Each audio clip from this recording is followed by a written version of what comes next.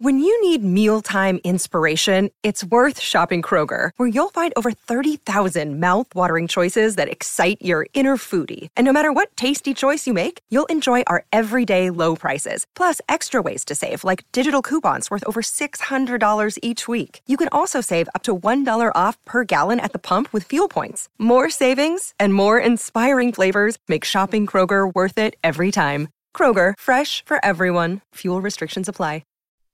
Welcome to the Wednesday Bible study. We are excited and thrilled that you would join us. Thanks, men, all of you here in the room as well. This is a Bible study that's been going on. We're approaching our 10th year of this. And if you would like to go and catch archives, maybe today you found this for the first time. There's a lot of people that talked to a guy this week from California, said, I found the Bible study.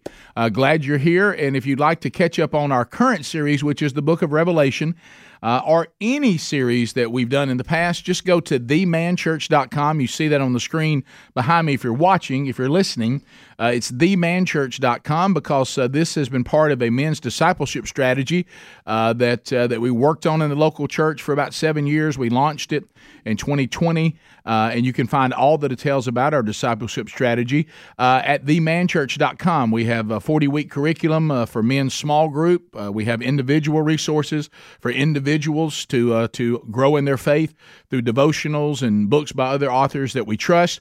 We send out speakers to come and speak at men's events. That's the high challenge part of our strategy. The high equipping is the discipleship that goes along with all the resources I just mentioned. You can find the strategy. You can find anything. You can contact us by going to themanchurch.com. And if you're looking for archives of this particular Bible study, click on the media button at themanchurch.com. It'll drop down and tell you two options. You can listen to them, the audio archives, or you can watch the YouTube archives, and you can go back through the ones you may have missed in the Revelation. Today we'll be finishing chapter 11, or you can go pick up some of the past studies we've done on various books of the Bible or other resources, okay? So another thing I want to make you aware of, Father's Day is approaching. Now, men and women can watch this, listen to this, perfectly fine. But this all at the heart, as you can probably tell by now, is a men's Bible study. Father's Day is coming up, and if you would like to get a signed copy from me to Dad of the brand new individual resource, which is called Transformed, it is Counterculture, our subtitle, Embracing the Death of Self. There's counterculture for you. And the power of God. This is a biblical concept that, believe it or not, we actually die to ourselves, and we then become what only Christ can make us, and then He has the power to completely transform us, regenerate us. You may have heard the term born again. That's what all this is about. And we've got 31 verses that take on this transform topic. And I do a little commentary each week as you go through 31 days of that. There's a signed copy available for your dad if you want to get it. Just go to themanchurch.com. You're going to click on Store. Then it's going to ask you what's going on. Are you a ministry leader? Are you a small group leader? Are you just an individual? You hit Individual, and then you'll see all the different resources pop up. And at the top of that page, you're going to see click here for a signed copy for Father's Day. So click on that. And then a signed copy will either come to you to give to Dad or to go straight to Dad, however you want to do it. So just follow the steps after that. So that's at themanchurch.com. All right, and you can also find there where our men are speaking, churches that are doing our strategy, and if they're doing a man church service, then they're doing the strategy too, and that's a good way for you to plug in. I'll be headed to Huntsville, Alabama, speaking at the Gridiron Men's Conference. That's coming up Father's Day weekend on that Friday night, half a day on Saturday. I'll be with Mike Pence and David Jeremiah and Robert Jeffress and Phil Waldrop, and I think Charles Billingsley is doing worship again, and I look forward to being part of that group coming to Huntsville, Alabama. Go to gridironmen.com if you want to get tickets for yourself or your group, but I will tell you this, it's close to selling out. So make a move on that, okay? And you can find that also by going to themanchurch.com under upcoming events. All right, so let's open up in a word of prayer. We're going to finish the Revelation chapter 11 today. We're going to start in verse 15, okay, if you want to turn there now. Lord, thank you for today. Thank you for the opportunity to unpack your word. I'm just so thankful, Lord, that you have a desire to speak to us directly. the redemption you've offered us, that as Jesus said, because of him, we can actually call you Abba Father, like that's just calling you, something that is very casual between children and their earthly dads, and now we can call you Abba as well because of Christ, who makes us co-heirs with him, your Son. And you also have said, I will give you my inspired word about who I am, and in this particular case, things that are to come. We thank you for that, Lord, and help us to discern it properly under the guidance and the clarity of the Holy Spirit. In your name we pray. Amen. All right, so let's turn. We're not going to do a lot today, but it's going to be plenty. We're only going to do verses 15 through 19. I want to end chapter 11, and then I want to come back next Wednesday, and let's start purely in 12. I was afraid if we tried to get into 12 today, and these things really don't go together, which is why I didn't want to do it that way either, and I'll explain that in a minute, because when I explain that, we have to be very careful because I don't want to confuse you. I'm trying to handle this with kid gloves and with much prayer and much research. This is clearly the hardest Bible study I've ever taken on because of its depth, and there's so many things that you can mess up. And it's why a lot of times people go, let's do Revelation. I'm like, nah. And it's why I have been putting it off for years. But I think in God's perfect sovereignty, it was put off for the proper time until he was getting me ready to be able to handle walking through it. And, of course, I have many resources of men that we all trust that are helping me teach this to you. So here's what's going to happen in Revelation 11, 15 through 19. The sounding of the seventh trumpet's going to mark a significant milestone in the book of the Revelation. It's going to set in motion the final events. Okay, now this is going to go on for a while, but we are setting the final events leading up to the return of the Lord Jesus Christ and the establishment of his earthly millennial kingdom. So the seventh trumpet sets in motion the final consummation of God's redemptive plan for this present universe. Okay, and I just sat down with one of the guys that's in the class at church and also is in this Wednesday Bible study with us, and I loved it. God was using this and I hope this has been the case. He said, I've really enjoyed this walk through the Revelation because I've always been afraid of it. It's always terrified me. It's always been uncomfortable. It's always been scary, and I realized that walking through this, the good news of the Revelation. And we're going to see some of that today. And now for the unredeemed, it's not good news. But for the redeemed, it is really, really good news. And all these things that we're having to deal with, and I'll say this at the end again, as we've said so many times, when Sherry and I have sat down to talk to people, when you've sat down to talk to people that are going through horrible, horrible things that are part of a fallen creation, and Sherry was always so good at saying this, and she's taught me to say it, is look to people and say, this is not how it's always going to be. So whatever, I was just looking, at Michael Catt today. Michael Catt, we love the pastor that was many years at Sherwood in Georgia, and they were part of putting out the movie Facing the Giants and all those great movies that they put out, Fireproof, and we just got the word today, he's been battling cancer, that he's decided he's not going to take any more treatments. And so, it's getting down to the end of his life now, and he's going for quality of life over quantity. And you think to yourself, see, in this world, Michael Catt gets cancer. And you think, why in the world would Michael Catt, of all people, have cancer? Some of you may know him, some of you don't, but he's a wonderful man of God. And it's because we're in a fallen creation. And because of that, we're all going to die an earthly death, or we're going to be here when Christ returns, one or the other. And so when you think about that, and Michael Catt knows this, he realizes that, I may be struggling with this now, but this is not the way it's always going to be, but because of Christ. And so the seventh trumpet will set in motion the final redemptive plan for this present universe. Now, it's not the last trumpet. Now, stay with me. Here's where we're going to go. This is not the same trumpet that Paul's referring to in 1 Corinthians 15:52. And this is another one of those things. Again, I know that not all of you share this view, and that's perfectly fine. And I certainly am not acting like I know this for sure because of my limited abilities. But we're talking about a really big God. But one of the things that makes those of us that are pre-tribulation for the rapture of the church, a lot of the things we've already mentioned in the Revelation, but there's other things like what Paul talks about in Thessalonians and in Corinthians, that what Paul's talking about that signals Jesus coming for the church, there's comments like twinkling of an eye. This is something happening almost instantaneous. Well, if the church grinded its way through the tribulation, that's not instant.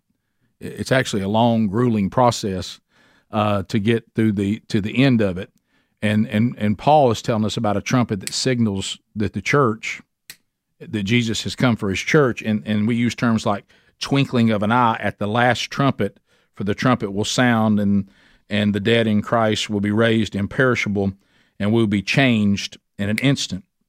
1 Thessalonians 4:16 also talks about this. This seventh trumpet that we're talking about here covers an extended period of time. It does not parallel the trumpet. I mean, it does parallel the trumpet that Joel's talking about. Now, this is the trumpet that Joel is talking about in chapter 2, verses 1 and 2. Listen to this. Blow a trumpet in Zion and sound an alarm on my holy mountain. Let all the inhabitants of the land tremble, for the day of the Lord, and there's your key, the day of the Lord is coming. Surely it is near, a day of darkness and gloom, a day of clouds and thick darkness. Now that is the trumpet that we're talking about that's about to sound. So let's look at chapter 11, and let's look at verse 15.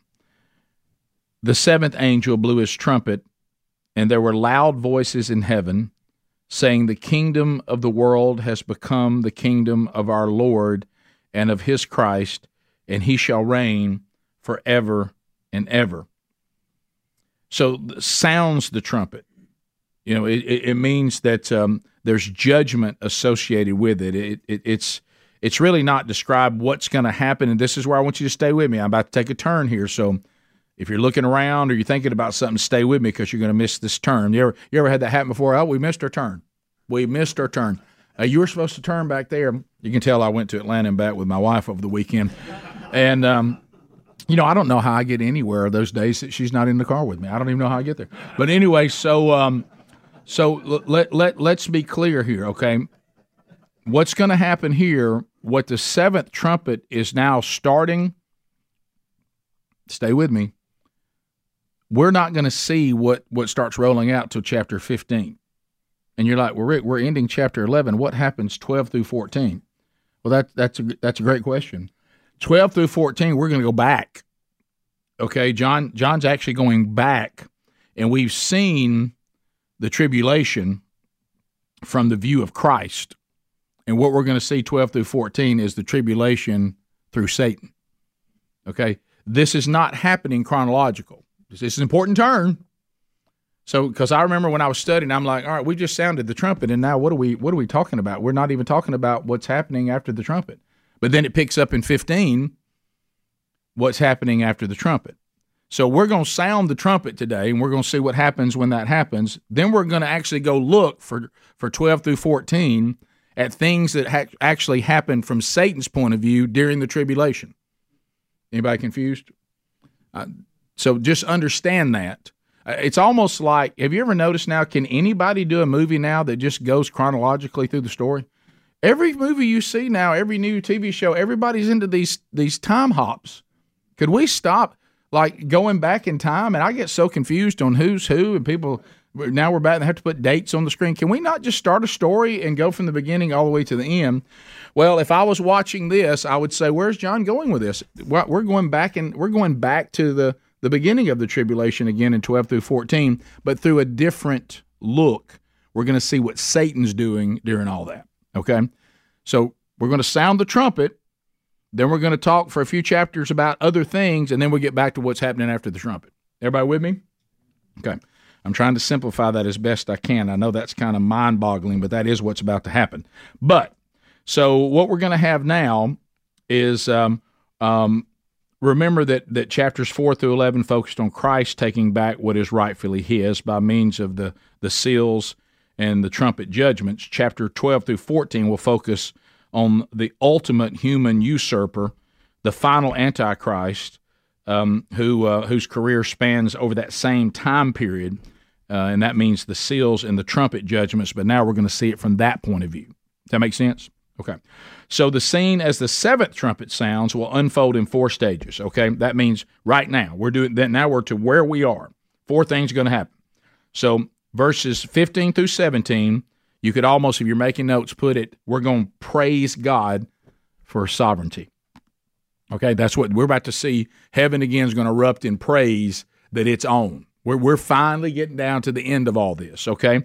So let's look at that. And then you're also going to see, even though the effects on the earth are delayed, just like the seventh seal, the seventh trumpet brings an immediate response in heaven. The judgments are delayed, but the response in heaven of the celebration is immediate. Everybody with me? Okay? So I mean, there's going to be loud voices, as we just heard. That, you know what that represents? Unrestrained joy. So what does this mean in Greek? What are we talking about when John says there were loud voices in heaven? So why are they so loud? What is all this unrestrained joy about? Back to my conversation with our brother before we started the Bible study. You and I should share in this unrestrained joy. And you know what they're celebrating? The unrestrained power of Satan is about to be forever broken, and Christ's reign as King of Kings and Lord of Lords is on. This is finally over. Because right now, Satan is just waging war. Is he still restrained by God? Yes. We see that in the book of Job very clearly. However, dealing with him and dealing with all who are with him, this is now coming to a close. This kingdom that we've all been waiting on, that we've all heard about throughout the Bible, that Jesus is going to be Lord of Lords and King of Kings, and he's going to be our benevolent King. He's going to have all power, all authority, and everything's going to be the way it's supposed to be. This unrestrained joy said, we just heard the seventh trumpet. It's like you looking at a contest, or you're looking at misery, and like I know I upset some of the guys in here that are glad that I'm doing my health better, but it is not a joy for me. I'll tell you when I have unrestrained joy, when it's over, okay?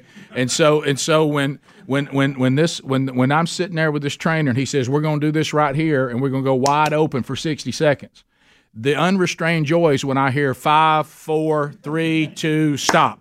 You know what I mean? And so what's happening here is that just think how long this has been going on. How many times they've been petitioning God? How much longer? And the seventh trumpet is like you hear in that buzzer that whatever was awful. You ever seen those people come out after cancer treatments and they ring that bell? No more chemo. No, this is what we're talking about. And so everybody is saying it's finally on. So the question, I love this, and I think this was MacArthur who said this. The question of who is in charge and who's going to rule is over. And the answer is Jesus. The long rebellion against God the Father and the Lord Jesus is about to end. Now, I want you to notice something here, okay? Notice what's said in 15, right there in the B part. The kingdom of the world has become the kingdom of our Lord and his Christ, and he shall reign forever and ever. If you have your Bible or you're making notes, I want you to notice that kingdom is singular. It is not plural. That's big, because right now it's plural. There's kingdoms. There's all kinds of kingdoms. Well, not anymore. Not when that seventh trumpet sounds. Everybody is going under one king, Jesus. Everybody. Now I know the first thought with all these Americans in this room, and those of you that may be part of the free world everywhere, you keep thinking about all these tyrannical governments everywhere. You're thinking about China. You're thinking about Russia. Let me give you a heads up. You better think about this too. If you think that the people that run this country are going to exist anymore, and your love of all this political, it's over. None of this means anything. Jesus Christ is going to wipe out your political party just like he's wiping out all the tyrannical leaders all over the world. You can take your elephant and your donkey and you can throw it in the trash. It's over. And none of that is going to have an ounce of power. None. Everybody is going to bow and everybody is going to confess that we have one king, and it is Jesus Christ. And if you didn't want that king, then you're going to die. If you rejected that authority, you're going to die. Because everybody, as I've said 1,000 times, that's hyperbole, I've said a lot of times, it doesn't just mean that he's going to wipe out the supernatural opposition to his throne. He's going to wipe out the human opposition to his throne as well. Okay? So if you think that God is enamored with the United States of America and there can't be heaven without it, you're a fool. It's going in the wastebasket with all the other nations. There's going to be one kingdom, and it's going to be his. And if you have placed anything else more important to you than his, I'd reevaluate that. You can put it in a place, but don't put it in his place. You know, when you're down here doing the best we can do, it has some value, but do not put it in his place. And stop trying to get these earthly kingdoms and these earthly governments to give to you what only God can. How many more times they got to railroad you and not do what they said they were going to do? And how many more times they got to take you money? And how many more times they got to press on you and take something away from you? That you stop putting your trust in them. The corruption in governments all over this world are awful, and they can't be trusted.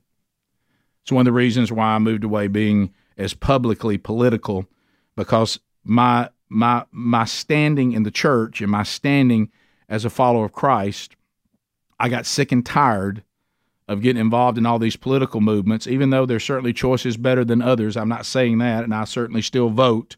But me having my arm around some politician, I'll never do that again. Because if you do, there's going to be something spiritually you're going to have to explain, because they're going to burn you. Okay? Because their whole life is compromised for gain. And compromising for earthly gain really doesn't line up real well with followers of Jesus. And so anyway, I actually had to make a decision about this a minute ago. Somebody was asking me to come speak at some luncheon, and I said, you know what? I'm just not called to that. Doesn't mean it's not important. Doesn't mean that you have to feel the way I do. But if I'm not at work and I'm not with my family, I'm not going to spend time on that. I'm going to be somewhere talking about Jesus. So God initiated human governments. Why? Well, if you've ever looked at Romans 13, I hate to take the fun out of it for you. He basically established the earthly governments because we don't know how to act. He tried to let them govern themselves. He tried to make me your king. We didn't like him not being our king. We didn't like that. We didn't want him to be king. Then we decided we just govern ourselves, and that turned into the point that he killed everybody but 8 people. Okay? So earthly governments were established mainly to keep order. For law and order, mainly. And what we think is that they were established to bless us and to give us stuff and to take care of us and do things that really only God can do. And I've heard people elevate government to some kind of lofty spiritual level. There ain't nothing lofty about it. There's a lot of mouthing that goes on. But we're supposed to worship God, and we're supposed to be on the authority of God, and we'll abide by the earthly government as he told us to, unless the earthly government goes against God, then we turn on the government.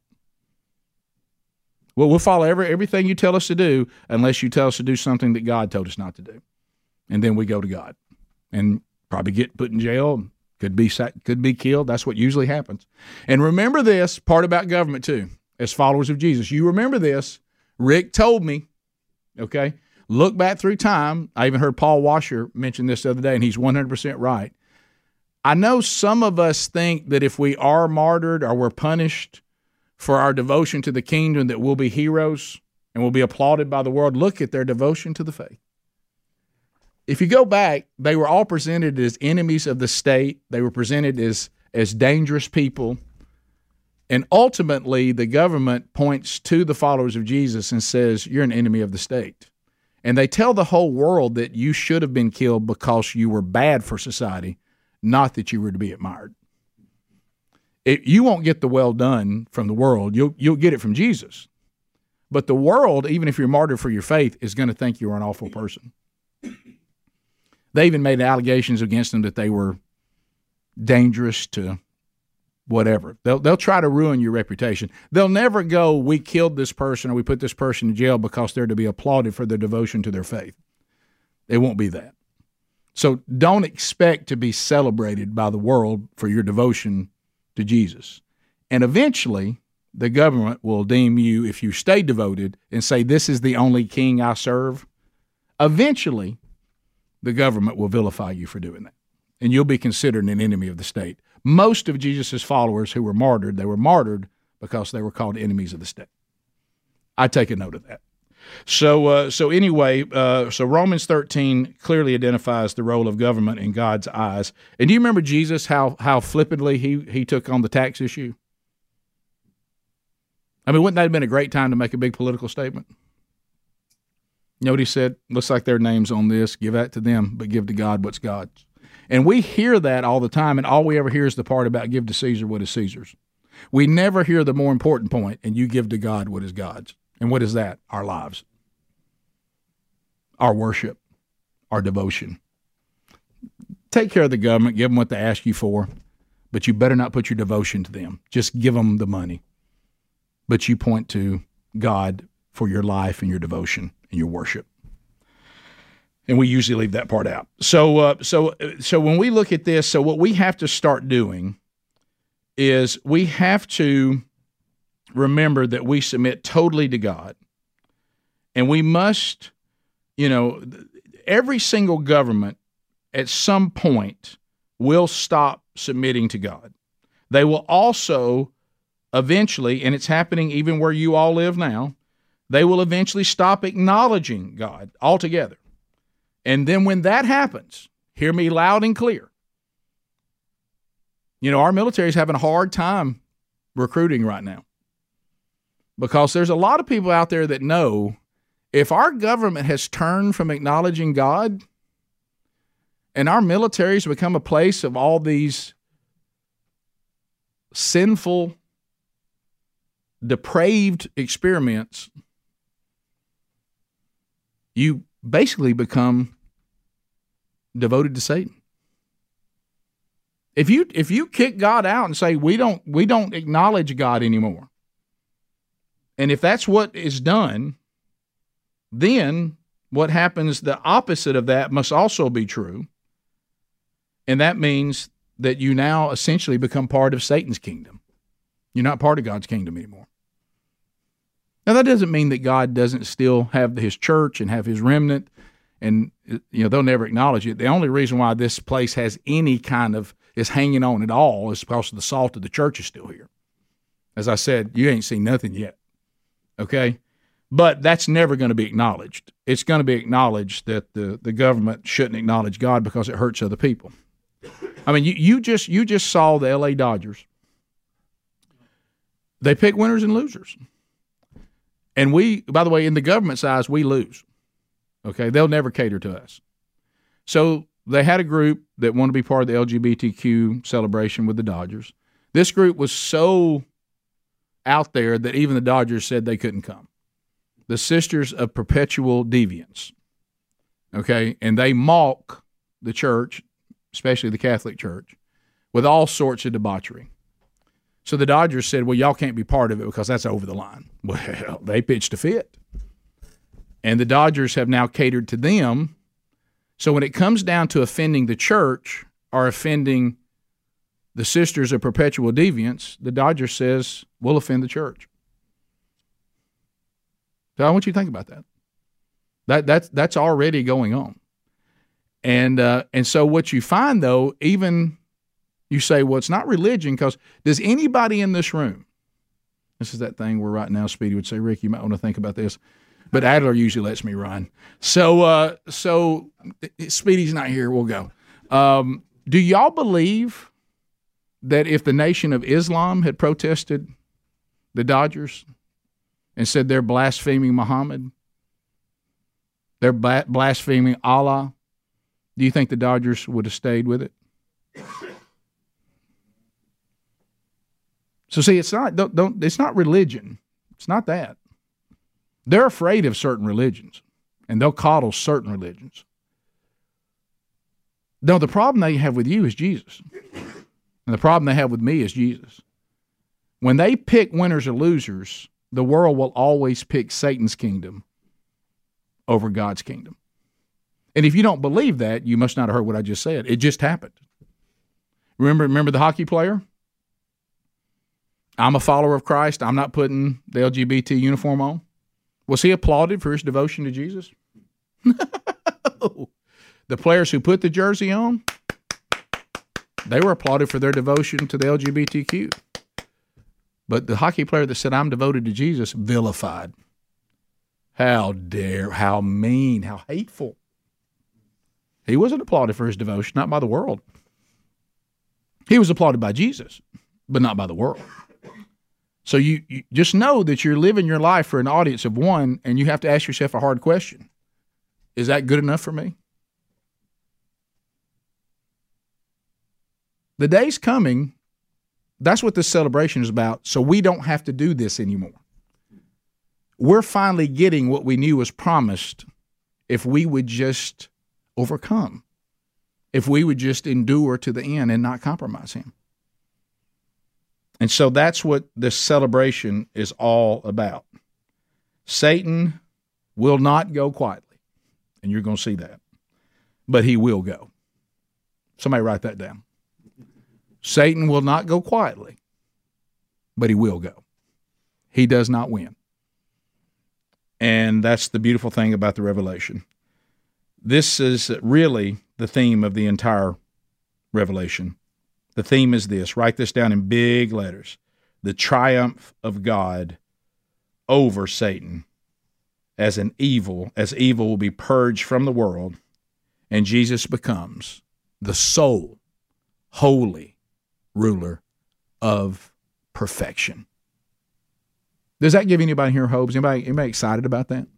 Do you now understand unrestrained joy? World has become, have you seen that in here? What it says here? The kingdom of the world has become. In Greek, this word here describes future events. And in the Greek, this phrase that is used, it's only used for things that are so certain. In Greek, if you use the phrase that John's got, but we have it here in English, is that the kingdom of the world has become. You see, it has become. That means, right? Hey, count on it. This is a future event, even though he's talking about it on he sees it, but it's so certain, it's spoken as if it has already happened. Do you believe that these things are so certain? Do you believe they're so certain that you consider them to have already happened? I remember the first time Sherry said this about our son that has gone into heaven before us. She said, I believe in the power of God, and I'm so certain about that reunion, it's as if I'm already there. Because she worried about that. She said, I know he's in perfection, but he's not with his mama, but I realize that through God, it is likely that I'm already there. Because God doesn't ask her the time. So these future events, as far as chronological, are so certain the text treats it like it's already done. I love that. Zechariah is a big player in the Revelation. He wrote in chapter 14, verse 9, in the day of the Lord, and the Lord will be king over all the earth. It's that day the Lord will become the only one, and his name the only one. If you have your Bible real quick, I want you to turn over to Luke chapter 1. Luke chapter 1. Do you remember what Gabriel said? And see, that's why this elation in heaven is taking place, because what Luke said to Mary about that baby is about to completely be fulfilled. Look what Gabriel said in chapter 1 of the Gospel of Luke, beginning in verse 31 through 33. And behold, you will conceive in your womb and bear a son, and you shall call his name Jesus. He will be great, and he will be called the Son of the Most High. And the Lord God will give him the throne of his father David, and he will reign over the house of Jacob forever, and of his kingdom there will be no end. And now that's about to happen. So let's look what happens next. Verse 16. And the 24 elders who sit on the thrones before God fell on their faces and worshiped God. So here is these 24 elders. Remember, they represent the glorified raptured church. They've been waiting on this moment, and listen to what they say. We give thanks to you, Lord God Almighty, who is and who was, for you have taken your great power and you have begun to reign. We give you thanks. Do you do that? Do y'all do that? I'm asking myself this question. This is something I've really, really worked on. Think about the very first thing. They've been waiting on this moment. That trumpet sounds, unrestrained joy, and now we go to the elders. What's the first thing you want to say? We give you thanks. We're grateful. Are you grateful?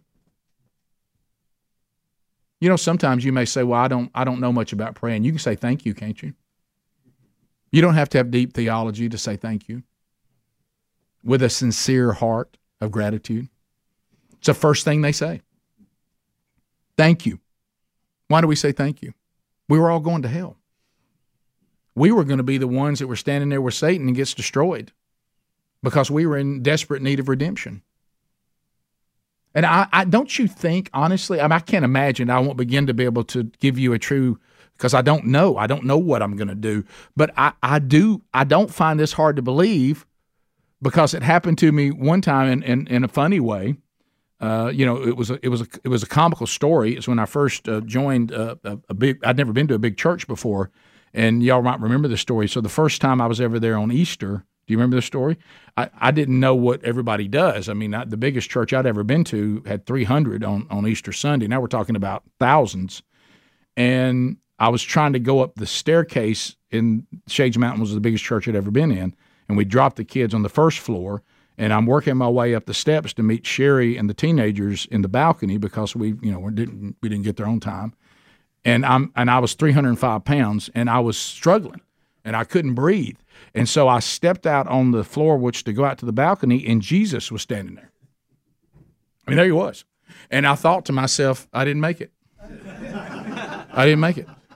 And honestly, I remember the first thing that I said, hey, I just want to thank you for what you did. And the guy says, I'm Mike from the choir. I'm playing Jesus today. And I was like, hey, man, how about a heads up? Don't have Jesus walking around in here. Nobody, I thought I died in the stairwell. You know what I mean? But I remember, even though it wasn't really Jesus, somebody who I thought was Jesus, my first thought was thank you. And I believe, don't you think, the first time that we see him, don't you think you just want to say thank you? Well, that's what they do. We give thanks to you, Lord Almighty. And look, and even though God, you think God didn't know who he is, but they still want to tell him. You know, I mean, God knows who he is, but there's something in this unrestrained joy that you have these 24 elders representing the church, and they want to say this, what? We give you thanks. Who were, you are eternal. And I love this. And you have taken your great power, and you have begun to reign. He knows who he is, but the elders can't not say it. Are you in awe of God? Are you in awe of him? You know, when we see in Acts, when the church starts, and all these people are being added, you know that one of the things it says in Acts chapter 2, you know what one of the things it says? They were in continuous awe of God. Have we lost the awe of God, even in the church? We're piddling around in there about things that don't matter. Do you walk into that when worship starts and say, I'm in awe of you? Have you lost the awe of God? I hope not. If you've lost awe of God, it means you're not spending enough time with Him. You're not in His Word. You're not learning about Him. Because I'm going to tell you what, if you truly begin to seek Him, what did He say? You'll find me. And when you find Him, you'll be in awe of Him, I promise you. And so these elders are saying, you've taken your great power. So you're eternal. You're worthy of our worship. You're worthy of thanksgiving. You're worthy of gratitude. Look at what the psalmist said in Psalm 24, verse 1. The earth is the Lord's and all it contains, the world and those who dwell in it. All attempts to pull this off by world leaders have all failed. Every human has tried this. And you know what the psalmist said? You're the only one who ever pulls it off. And you know what the elders are saying to him? You're the only one that can pull this off. You realize how pathetic every attempt to rule the world has been by goofy human beings and even by the adversary Satan? Satan thinks he's got it. But the Lord has always been the only one who could do it. And you know what else we see here? Gosh, I love this. You know what else we see here? Every single prophet nailed it. They all called this day. You know why? Because God told them. Can you imagine Jeremiah just wanting to go before those idiots and say, I tried to tell you. Would nobody listen? Jeremiah lamented about this. And nobody would listen. So it's going to now set the stage for a violent expression of rage. Look at this. Verse 18. The nations raged, but your wrath came, and the time for the dead to be judged, and for the rewarding your servants, the prophets and the saints, and those who fear your name, both small and great, and for destroying the destroyers of the earth. I love this. So what's the reaction of the world? Rage. Complete rage. The grinding of teeth. How dare you say that we can't rule? How dare you say that we must be destroyed because we never repented? How dare you? We rage against you. They're going to rage right until their end. And the elders say, we're all celebrating, but the nations, they're still going to rage against you. The nations, why are they raging? This is important because it's happening right now. This is important. Why do you think they rage against the reign of God and they have no desire for it? Because they've lost fear of Him. The Bible talks about this over and over and over. Don't lose fear of God. Don't lose awe of God. We just talked about this. And you know what the nations have said? We're not afraid of you. We don't fear you. We don't respect you. We're not in awe of you. We can't believe that we're not going to get to rule. We still think we should. You're taking our power away. How dare you? They don't say thank you for now ruling perfectly. They're not saying that at all. They don't say thank you for offering us redemption. They can't believe that they've been asked to repent. And you know what they're saying? Because think about it. Jesus said, if you loved me, you would obey my commandments. And I had to come to this conclusion in my own life, and it was incredibly convicting, that anything in my life that I still had that was sin, that I knew was sin, that I would not give up and I would not repent of, and I kept on doing, I was continuing to do it for no other reason. You can call it whatever you want to do. I'm going through a rough patch. I have a hard time. I've got this. I've got that. You don't understand. At the end of it all, according to Scripture, those things I still cling to, I clung to them because I still loved them more than I loved Jesus.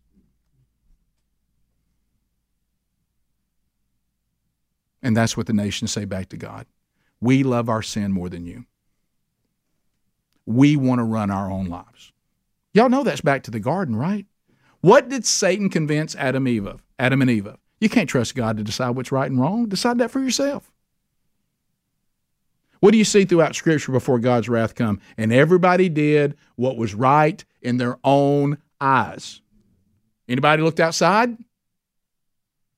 We're going to do whatever we want to do. Right? Everybody has the freedom to be anything they want except one thing: a follower of Jesus.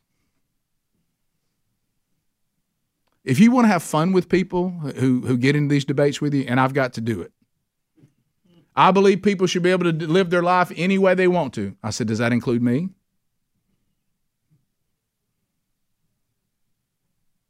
I want to be a follower of Jesus.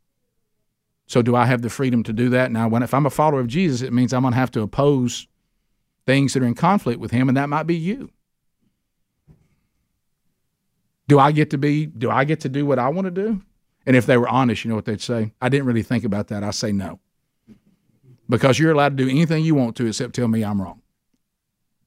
But I didn't tell you you're wrong. The God that I serve told you you were wrong. I'm just with him. So you see now that the nations will remain defiant. It's not a momentary emotional fit.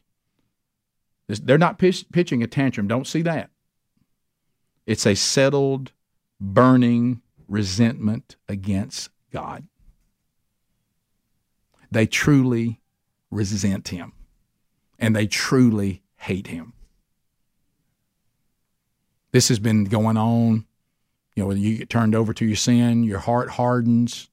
We've seen all these things through Scripture.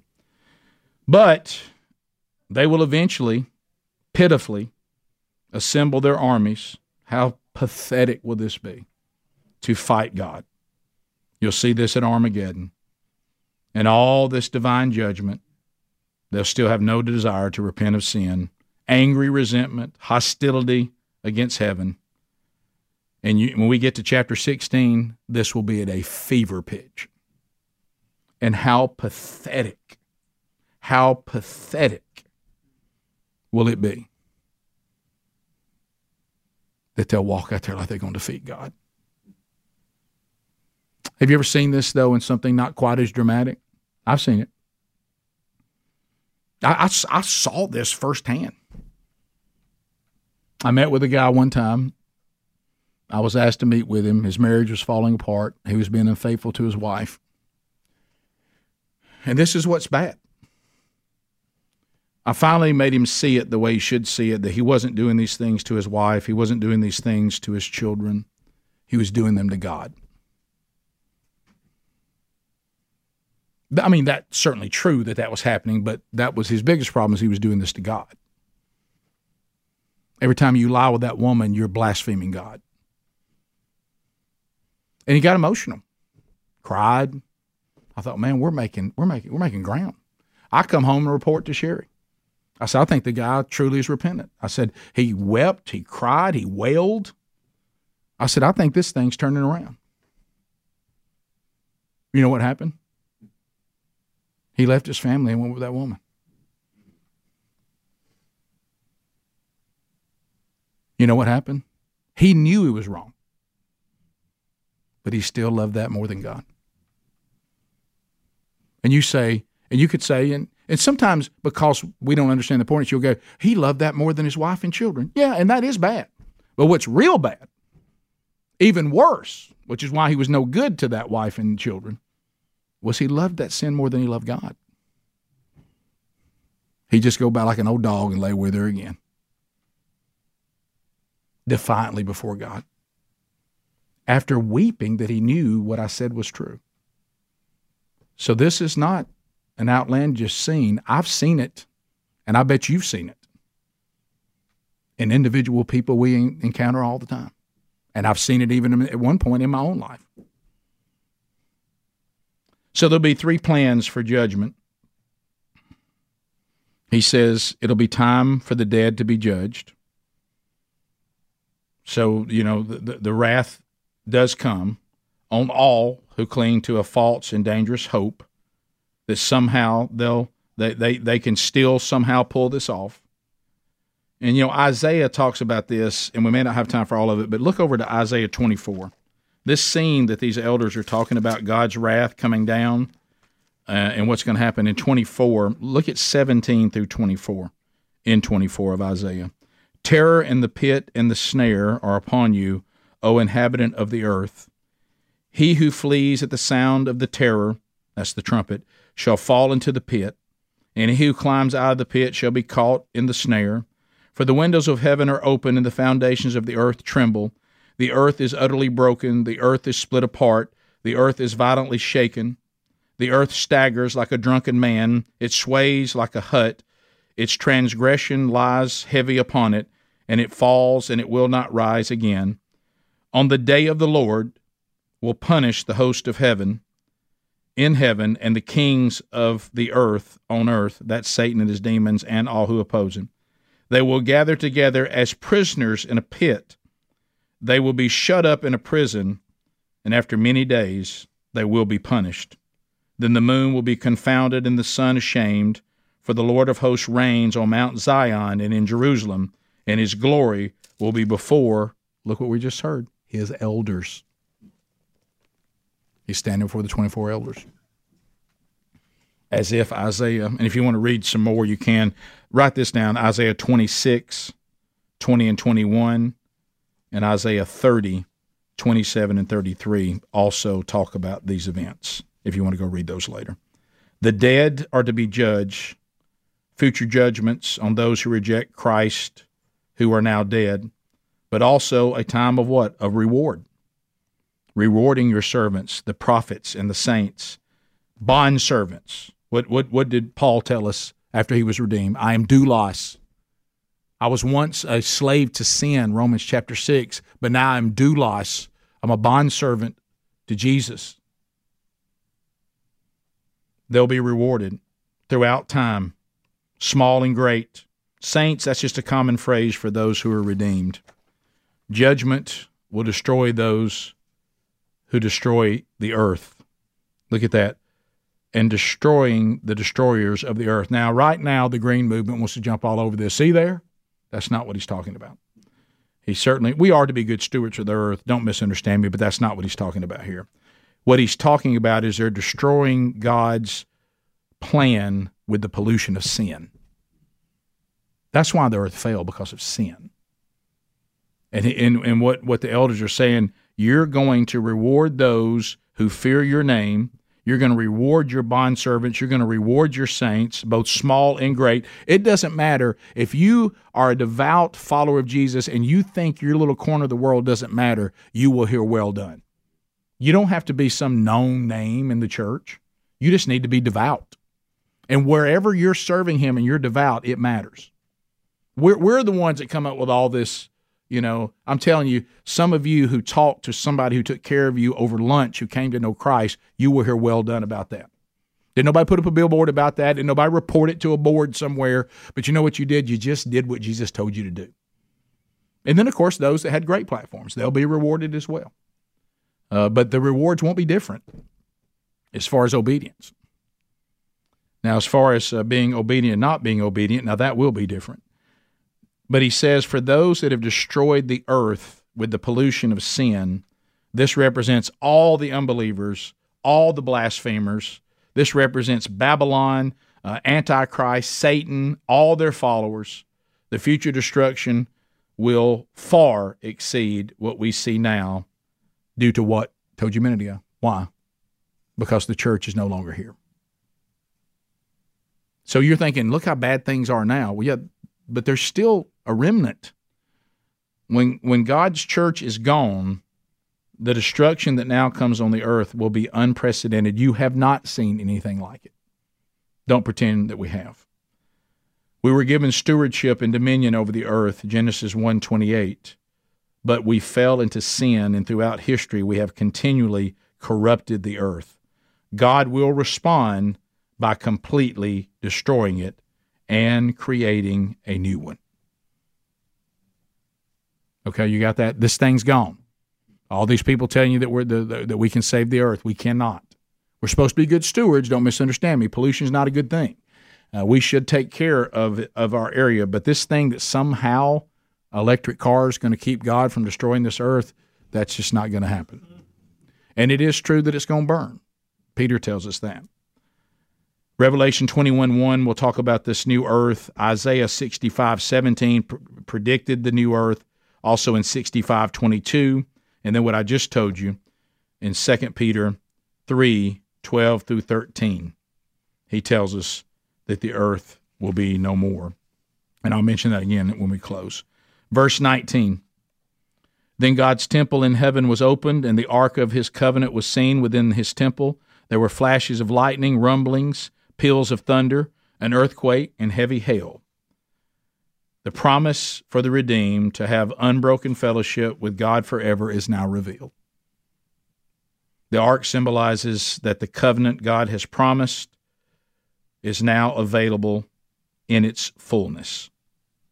In the middle of the seventh trumpet and rage and fury by the nations, God throws open the Holy of Holies and draws the redeemed into his presence. Almost showing, look at all this going on out here. Let me open up the Holy of Holies. Remember when Jesus said it is finished? What did they say happened? That curtain that celebrated the Holy of Holies, that only the certain priests could go in, it's gone. Everybody who's redeemed has access to God. The ark symbolizes God's communion with us because it represents the sacrificial system that it has all been fulfilled in Jesus Christ. What did he say? I did not come to replace the law. I came to fulfill it. It was still required, and Jesus met the requirement. All the flashing of lightning and sounds and peals of thunder and earthquake, great hailstorm, these have always been associated with God's majesty, his glory, his heavenly throne, but also associated with judgment.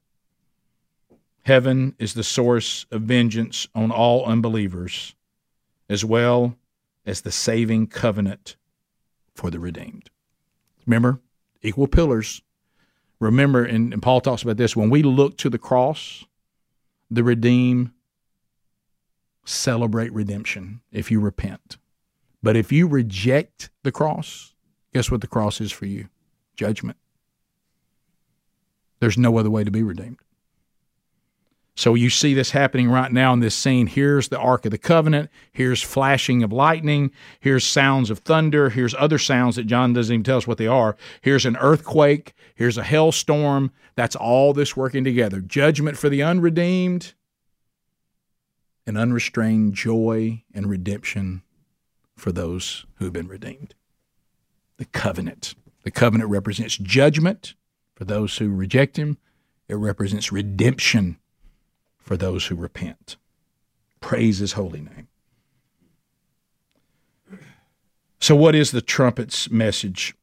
It's really simple. Jesus Christ is the sovereign King of kings and Lord of lords. He will one day take the rule of the earth away from the usurper Satan and earth's petty human rulers. History is moving as you and I sit here toward his return.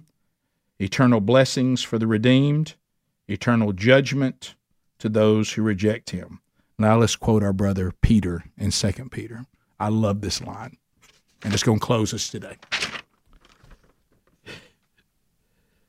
Based on all these things we just heard, this is what Peter says when he talks about it in chapter 3 of 2 Peter. What sort of people are you and I to be? You would think we would be holy in our conduct, and godliness would be our goal. You would think that, based on all these things we know. You'd think that we'd be holy and godly people, since we know. And then I'll leave you with what my wife said. As bad as it is, brothers and sisters who may be watching, thanks to our Lord and Savior Jesus Christ, it won't always be this way. Let's pray. Lord, thank you for today. Thank you for this message. Thank you for the hope that just oozes through it. Lord, I pray if there's anybody in this room, anybody right now in this room or listening or watching anywhere in the world, if they are hearing what Peter said, look, based on, because some of you came to this Bible study, you didn't know this, you know now. And Peter says, since you know this, you'd think we'd be the sort of people that would desire to be holy and godly so that we can celebrate with unrestrained joy at his return, not dread it because of our destruction. Maybe today's the day you need to say, I repent. I don't have to wait on the tribulation. I don't have to wait on me on some deathbed. I want to do it right now. I want to say, I repent. And I turn from my sin. I don't know that God's better than my sin because I don't know God.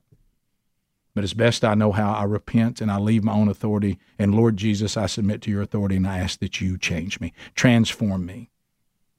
Scripture says if you're sincere in your heart that Jesus hears you and he acknowledges your redemption, your desire for it, and he doesn't withhold it from you. If you need to find out or talk about what to do next, you can reach out to me, rick@burgessministries.com. Lord Jesus, bless these decisions today. To you be the glory. In your name we pray. Amen. Thanks for being with us.